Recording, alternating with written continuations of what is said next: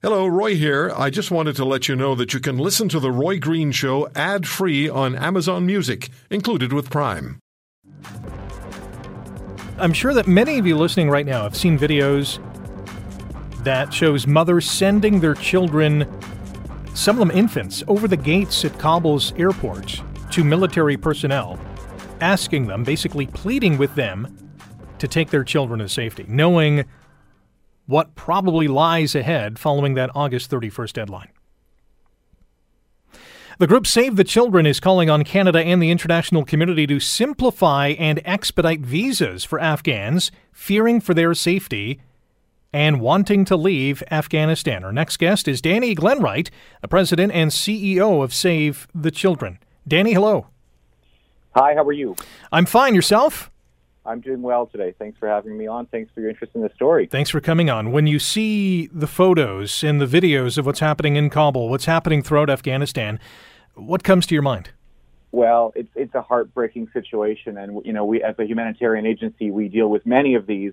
But as you've just said, the photos and the videos today show the level of desperation on the part of many Afghans who are feeling terrified, who are worried and vulnerable, not only because of the political crisis, but compounding that, Afghanistan right now is facing the largest crisis of hunger in the 21st century.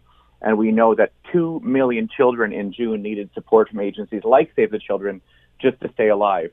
And I'm quite sure that's worsened over the past few weeks. And you layer on top of that the COVID-19 pandemic, which is also affecting the country.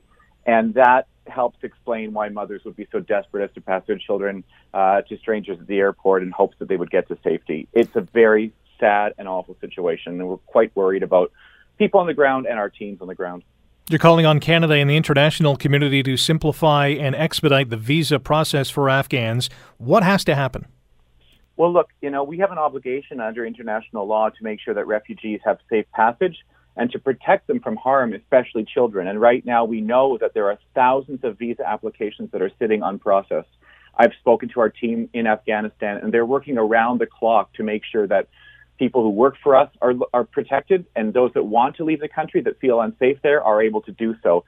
And I just hope that same level of support is happening here in Canada. We need to cut red tape so that evacuation processes are expedited.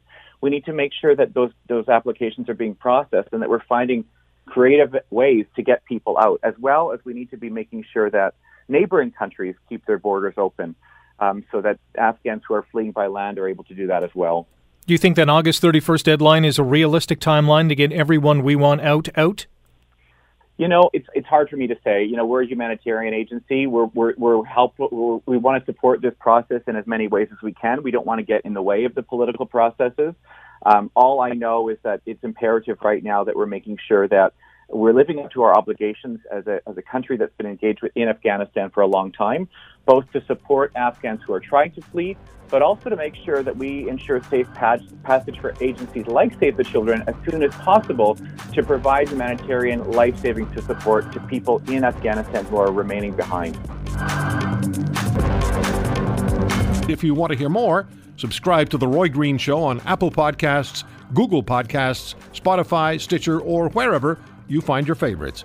And if you like what you hear, leave us a review and tell a friend. I'm Roy Green. Have a great weekend.